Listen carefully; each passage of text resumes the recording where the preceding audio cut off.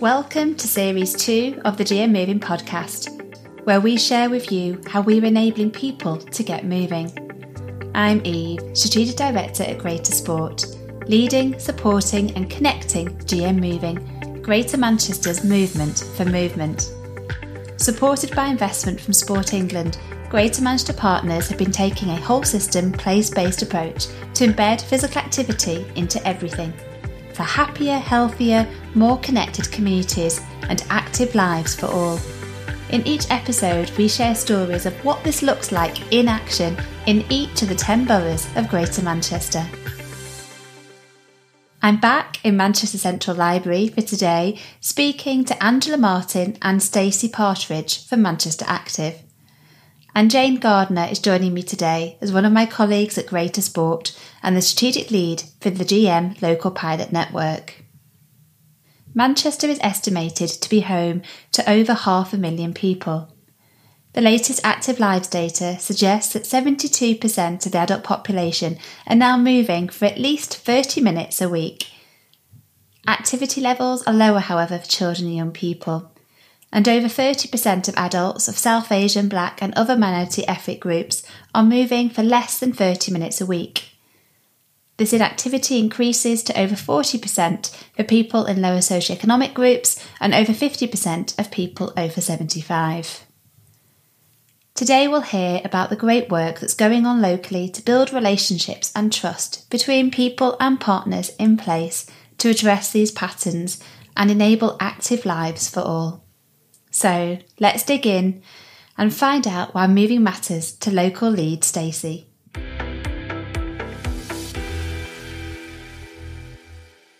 For me, moving is about the competitive element. I love being challenged through a range of different sports.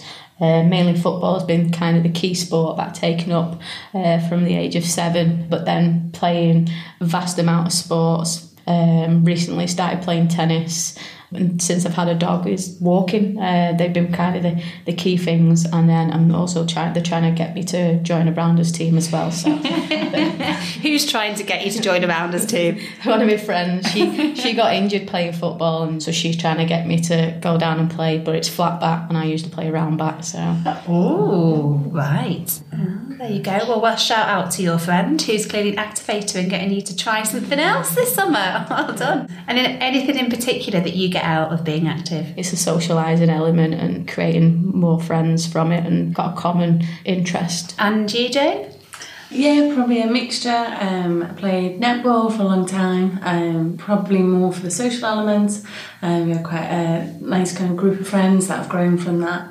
Then being outside, like riding my bike, walking, running, I think it just gives me that little bit of headspace, kind of free time just to get out and work through whatever's going on in my head. What's it look like for you then, Angela? So I've always been active at school, love sports, but probably wasn't particularly great at them, and the competitive element isn't for me. But yeah, I learnt to swim as a kid. My parents were really big walkers. We walked everywhere. That was like our main mode of travel. They took us to every park across Manchester and Greater Manchester. So I really got that love of being outdoors.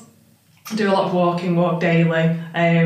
Got into kind of gym and fitness in my sort of like late teens, and I've pretty much always had some kind of gym membership up until I had children. Didn't have the time. Luckily there was like a workplace offer. It's a yoga class, a circuit class, and that was just absolutely perfect for me. I could fit it into my day.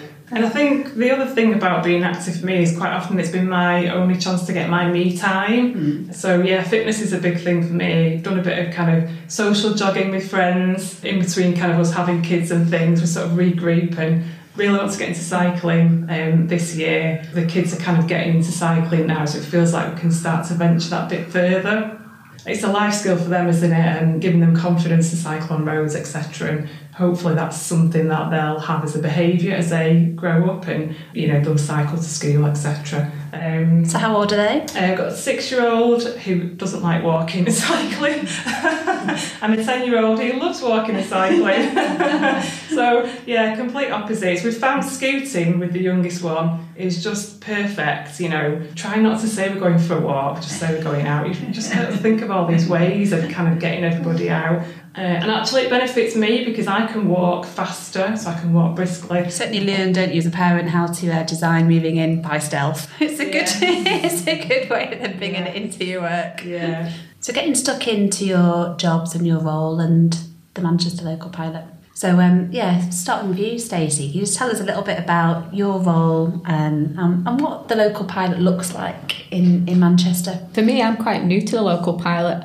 Probably been about 6 months in, Ange. Yeah. For me, it's been really, really good to look at them, come in with kind of a new, fresh pair of eyes and have a look at how everything's going, learn about all the different projects that have been happening and looking and challenge people in the way that they've looking at their principles and their approaches to the way that they're doing things and build them relationships. So that's been like kind of my key for six months, is just building them relationships, building that rapport, learning about everything that's happening and going on, not just within the pilot but within them communities as well, to kind of look at that whole system approach and what are the contributing factors to the way things are happening within that community. And you've got a focus, haven't you, in some particular communities and setting the context. I mean, Manchester's huge and densely populated. You know, it's the equivalent, isn't it, of often about 3 different local authorities in one. So it's kind of helping people kind of picture, you know, the size, the complexity, the diversity of the population, the different needs. Yes, so we've got 4 areas across Manchester, one being in the south, which is Woodhouse Park in Wythenshawe. We've got Newton Heath and Miles Platting in the north, and then we've also got Ancoats, Beswick, Clayton and Openshaw. So we've got quite a big remit across Manchester, and we've also got looking at 4 target audiences across them, which is children and young people in an out of school setting, people who are unemployed or at risk of being unemployed, people with a long-term health condition or at risk of getting a long-term health condition. And the idea around it is because that could potentially make up with quite a lot of the families who are in the neighbourhoods that we was working in. Great, thank you. And Angela, you've been involved for longer. I'm one of the managers in the health and wellbeing team, which is where we sit and lead on walking, cycling and the pilot. So I came into role sort of end of 2019. We've got a target audience, the place-based working, the target audiences, but then we have a second tier of work which is around walking, cycling, and that's citywide. So myself and Laurel, our walking and cycling officer, our roles are really to pull that together and connect things and collaborate with other partners who also are working in that area and have that agenda. So we call them the 2 tiers of the Manchester Local Pilot. And then Jane, so your job is kind of that weaving and pulling people together across all the different 10 local pilots, the 10 different districts in Greater Manchester, and then obviously GM as a whole. So you get to spot the patterns and the similarities and differences. And really to kind of bring people together to share their learning. So obviously it's a completely different approach to how we were working before. And I think when we first started, there was a lot of nervousness around that. We used to be very much KPI focused and always tell, the good story. And I think something that we have had to get used to within the pilot is, when things don't go as well, that's okay. And I think that's something that we've had to kind of work with all of the locality leads to be comfortable in doing. So we try and, convene that space for people to come together in kind of a supportive network for each other. So I think kind of Manchester's really kind of embraced that and kind of come along to the nervous laughter there. To the forums and kind of input and kind of bring, to life their examples, and I think other localities really feed off that, and other localities taking that information and thinking how can they put that back in their locality and vice versa. So it's really important for everyone to kind of be a part of that and kind of feel as one kind of network rather than 10 individual. And that's certainly been the beauty when I've come and joined some of the sort of local pilot forum conversations, is just you get that sense of it's a safe space for those honest conversations, and it's so rich, that storytelling and what comes out then in the learning and in the challenges and in the joy that comes when things do work. And that's the point of this podcast, really, is how do we amplify that and help more people to see and hear and get a sense of what it's all about and make it real. And we definitely will be digging into some of the challenges. So that honesty is about having, being honest about when it doesn't work, sort of warts and all. But before we go there, let's talk about the good stuff. So any kind of particular examples of when it's felt good, of things that you're seeing happening that have been made possible because of the local pilot approach? So when I first came in, there was the Heart and Soul event, and that kind of was celebrating the first phase of the work where they recruited community researchers. They've been out doing lots of talking with residents, finding out what would make Woodhouse Park a healthier place to live. And they managed to go away, have loads of conversations, kind of about over 70 ideas. And then they was able to have a look at them and reduce them down to 26. Yeah, so they managed to look at these 26 ideas, and they went out into different locations across the community to display their ideas of what they've come up with from their conversations. And then they brought this all together into the celebration event, which is kind of a celebration of their work and inviting local people, local residents.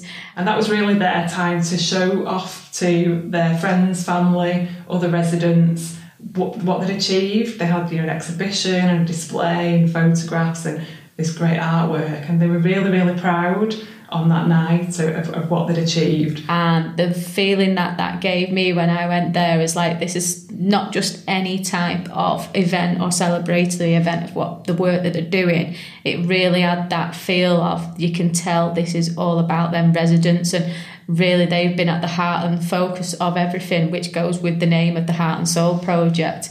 And from working across different things in the community, it was just really refreshing to see. And because if you've seen the residents when they first started to what they're doing now, we had a event last week and they're up talking to local partners. You asked would they do that 12 months ago, they wouldn't have been able to do that. So there's been a lot of work done in terms of supporting that confidence building and giving them the tools to be able to stand up and talk and be proud about what they're doing, and also trying to take that kind of ownership of it as well. Fantastic. There was 2 different ways it did the community engagement, and because COVID got in the way.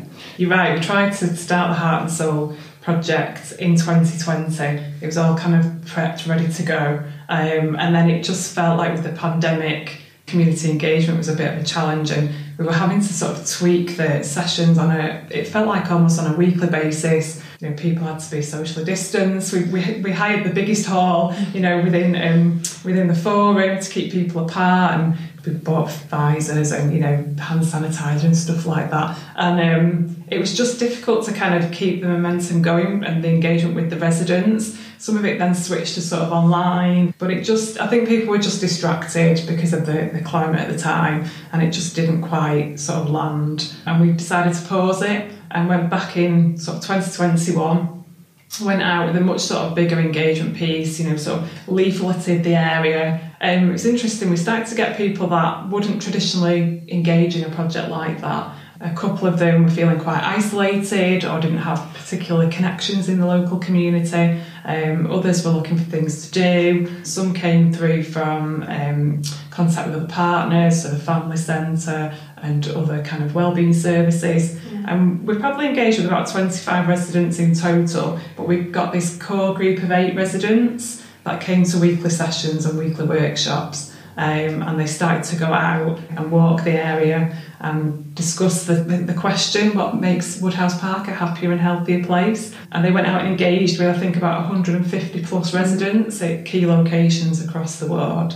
And they really, owned it. They really took charge of, they went through role-playing that when they were going to be out in public, what they were going to say and what they were going to ask.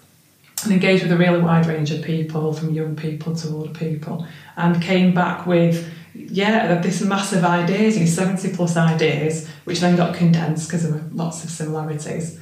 And we held a celebration event in October, and then since then Stacey's been working with them. They've all got their own sort of personal interests in parts of the 26 ideas that they want to take forward. They're currently working most of them together on creating a walking trail. That was one of the priorities. Initially, when they were out and about in the area, they were sort of saying there's nowhere nice to walk, it's not pleasant. If you want to go somewhere nice, you have to leave the area, you have to go out to sort of Cheshire or further afield.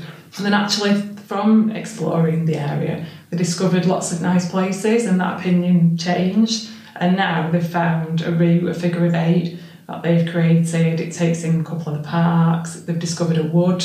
So we had a workshop last week, and they presented that to other stakeholders who came along. We did a bit more of a workshop and a bit of a discussion to see how we're going to take that forward. But that's very much going to happen in the next couple of months. And they actually want to activate the walk as well. So not just create it and create a map or a digital walking offer. They want to take people out on the route and lead walks. They're going to target sort of families and mental health. So they've got lots of ideas, and we're supporting them to pull all of that together. Sounds fantastic. I want to go and do this Leap of 8 now. But what a great example of building that kind of local agency and ownership and voiceover of what happens, and different tools in their bag, from maps to wayfinding to walk leaders, and fantastic example.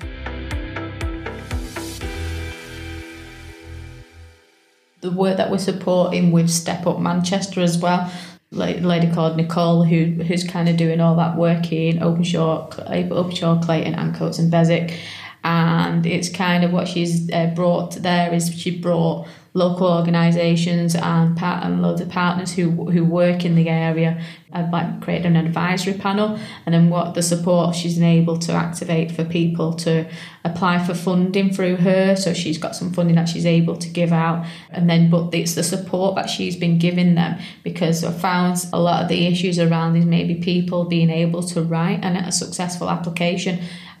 She's done a lot of work with all the local people in terms of building their confidence, building their skills to be able to apply for stuff. And it's like there's a lady who really wants to start her own forest school, and the support that she's able to give her, that this woman is now it's ready to kind of go, and this support this woman to kind of make her own ambition. What does that look like in practice? There's been a lot there around kind of building up that confidence you've talked about in both of those examples. In practice, how do you do that? How have you been doing that? What does that look like? So she's been using an organisation and connecting up with them, and is support people with application and bid writing and things like that, and also how and support to maybe become a CIC and things like that. It's rather than just saying, here's this person, can you help them? It's been really more of a partnership, like I've got this person, are you able to come in and support? And it's kind of been like everybody's working together, because Nicole's built that relationship up with them in the first place, and quite often if you just look to give it to somebody else, that person's not got that relationship with them, and it's how you connecting them dots.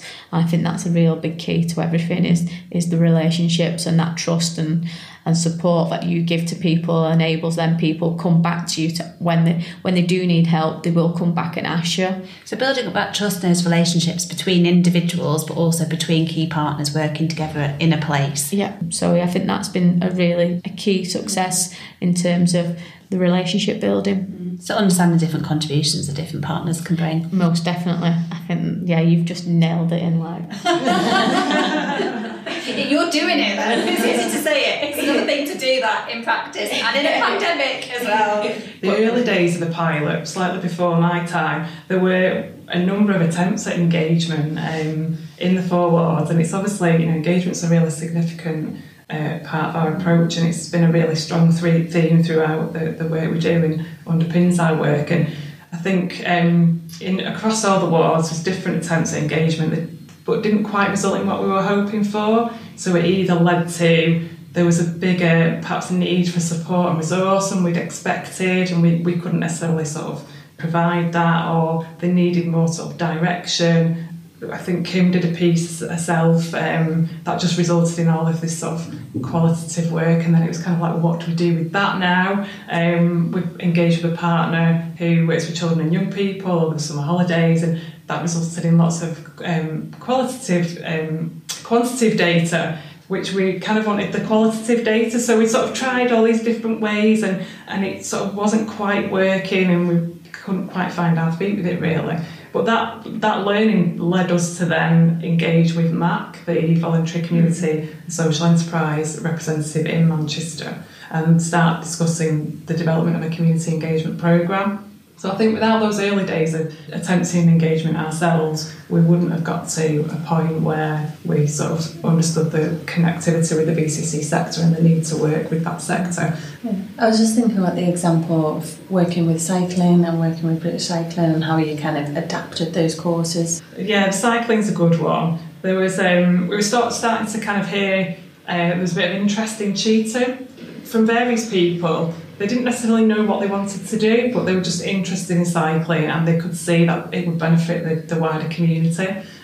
So we started having a conversation and it led to a number of things really. There was one guy was interested in holding a bike library at a mosque. We recruited 5 residents to go on the British Cycling Ride Leaders training because people knew they wanted to lead rides locally. But the challenge with getting people on the training, there was sort of all of these barriers. They didn't have a bike, they didn't know how to cycle, they'd not cycled for a very long time. So working with Laurel and Beth at British Cycling, we just started meeting them in a park and going for a little bike ride and building confidence. And then that led to kind of linking into FGM to build confidence on roads, etc. So all of these things we were sort of putting into place in order to get a group of people on a training course. We were able to get them through the training.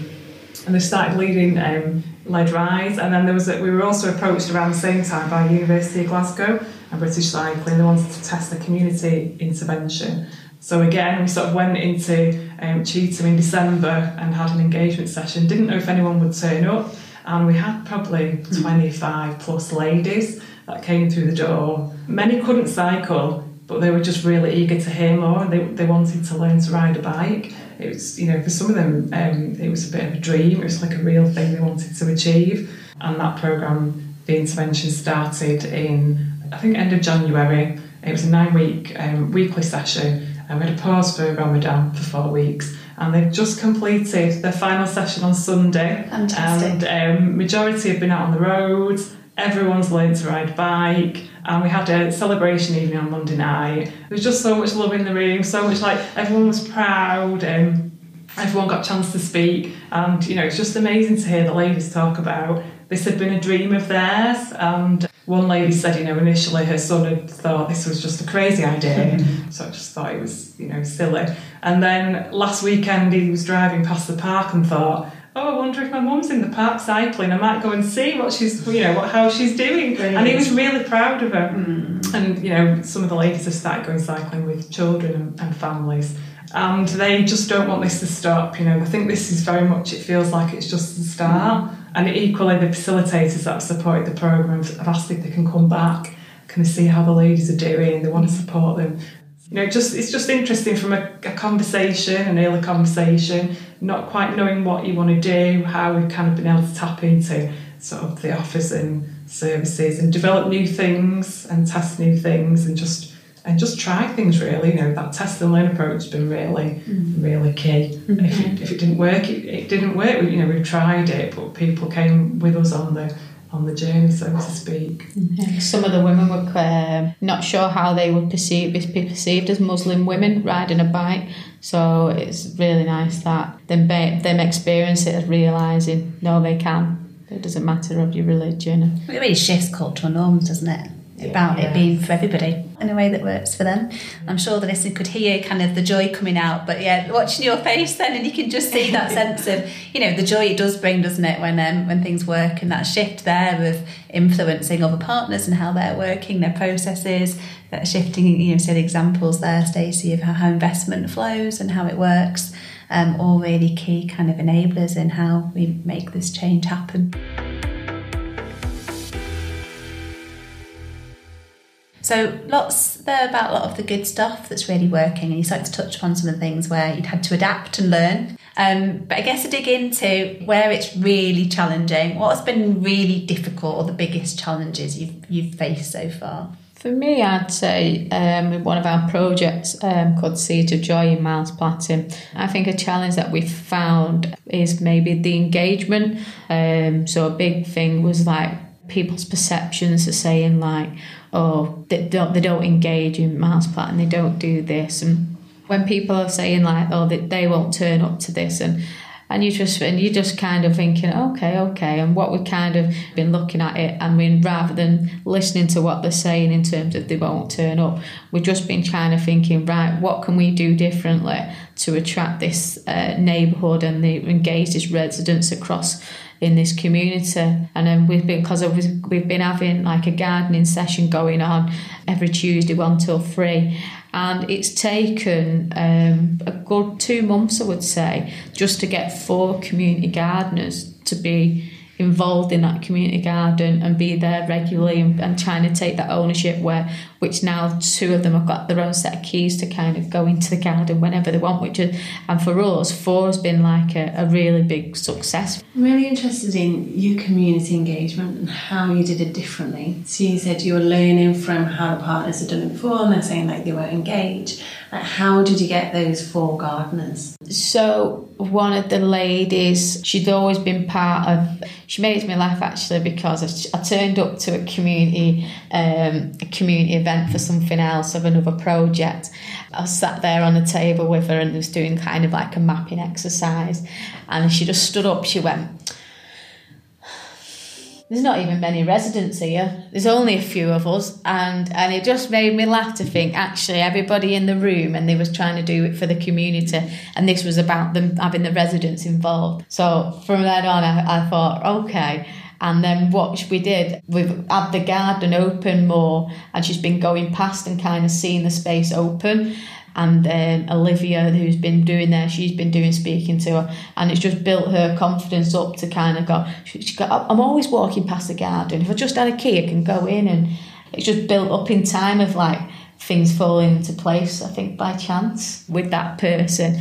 And the other 2, they came to a community event last year, and then they kind of stayed for a little bit longer, and each time they came to an event, they kind of carried on coming, and then they realised that the gardens over the road because we did a lot in another garden called Holland Street, which is further down the road, and now this year we've concentrated on another space called the Ridgeway Street Garden, and then they live over road facing it, and they work full time, but they've been coming in on the times off and the weekends to kind of help maintain that garden and keep on top of it. So that's opened over a period of time, of them first being involved in the Seeds of Joy last year, and then that's kind of then followed on by trying to keep them involved in everything going forward. So that's been really key. And then the other 4th one is actually a lady from a project from Heart and Soul in Wythenshawe. She was one of our community researchers there, but she's moved to the north.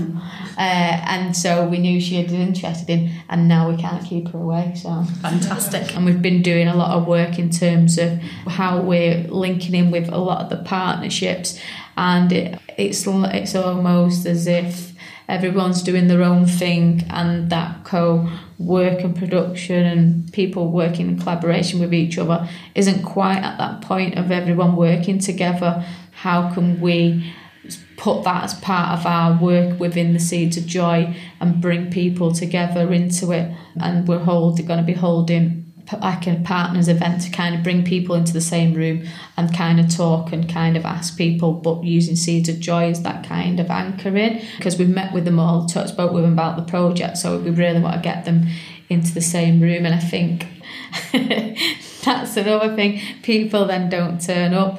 But I know we're talking about the challenges. We held our first family-friendly event, which is about, we create little activities where people would go on little like nature treasure hunts, where they had to go and find these cards and answer a question. And we had over 100 people come to this. They did turn up. They came up, but we did a lot of pre-work with that. We went door knocking. We kind of found the time between 4 and 6 was a good time, where just before they was making the tea, or might have just sat down to eat it. We managed to go around and we give them a little voucher and said like they could win certain prizes, like they're coming along, and free refreshments, and everything was free there. And I think that was the first time the community have actually really all came into one of the community spaces that they've got. The activities that they didn't realise that we was getting them to do were getting them active, moving around the garden, and just a really nice day for people just to come and see something different. And the people we did the door knocking and give the vouchers to, we had about 70 vouchers given out. I think there was about 57 them came back and put them in from the door knocking and the individual tickets that we given out. So it's shown to us that the people we did connect with beforehand to promote it and bring them along, that really did actually play a big part. And other people were saying to us, oh, we did some door knocking, some other like local partners, and we tried to give them a plan and talk to them, but we weren't interested.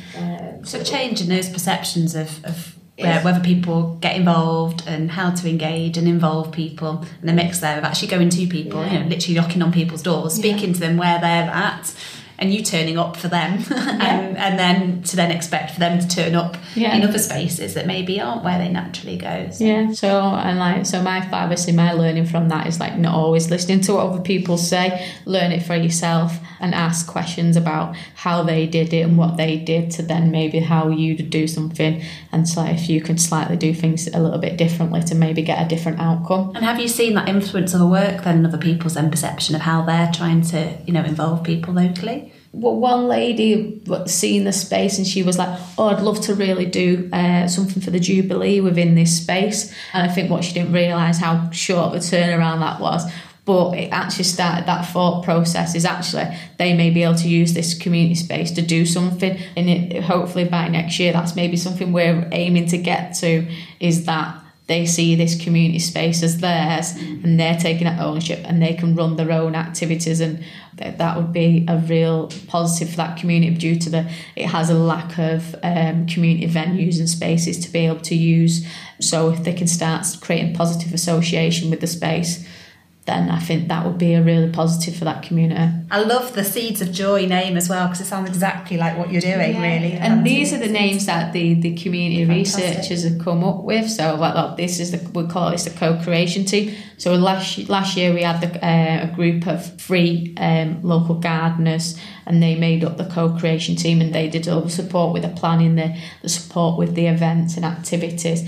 And then this year we've made a Seeds of Joy kind of a subgroup, and it's made up of about 14 local residents then as well, and then they come and be part of it. So like, for example, when we did the event, they kind of did like an arts and crafts stall, and they've been invited to be like kind of help design what these events look like and be part of them. So then now we create this subgroup, and then we're going to be looking to, because we have to think carefully about not bringing loads of people in and ruining the co-creation group, but we are subtly going to be bringing 1 or 2 more into it to kind of build a bigger picture and bigger group. And then that's really important, because it's felt like there's a very small number of residents who are managing and maintaining some quite small kind of green spaces, community gardens, and one of the aims is to connect that together so they can build that support network and build kind of resilience and upskill the residents, and also create, there's another kind of walking theme to that as well, that there are these great assets that people are looking after and they're lovely, and how can we encourage people to come out the houses and start to go and explore these community spaces and link them together, so that naturally creates a place people can go and walk to and from. That's our July event. So we've got 5 local community gardens that they're going to walk to all these different gardens, and the gardens are going to get to show off and show their different spaces and the work that they're doing. And so that's going to be our focus of one, that the walk into the different gardens and seeing it, but also we do see gardening as well as getting people moving and getting people active around the spaces. So such great examples of how people often don't realise some of the assets they've got in their own neighbourhood, and we saw that during COVID, didn't we? People suddenly discovered what gems they've got on their doorstep, and how we can amplify that and create that pride of place. And I guess final questions. We started off at the beginning, Jane, and you were talking about the importance of shifting kind of metrics and measures of success.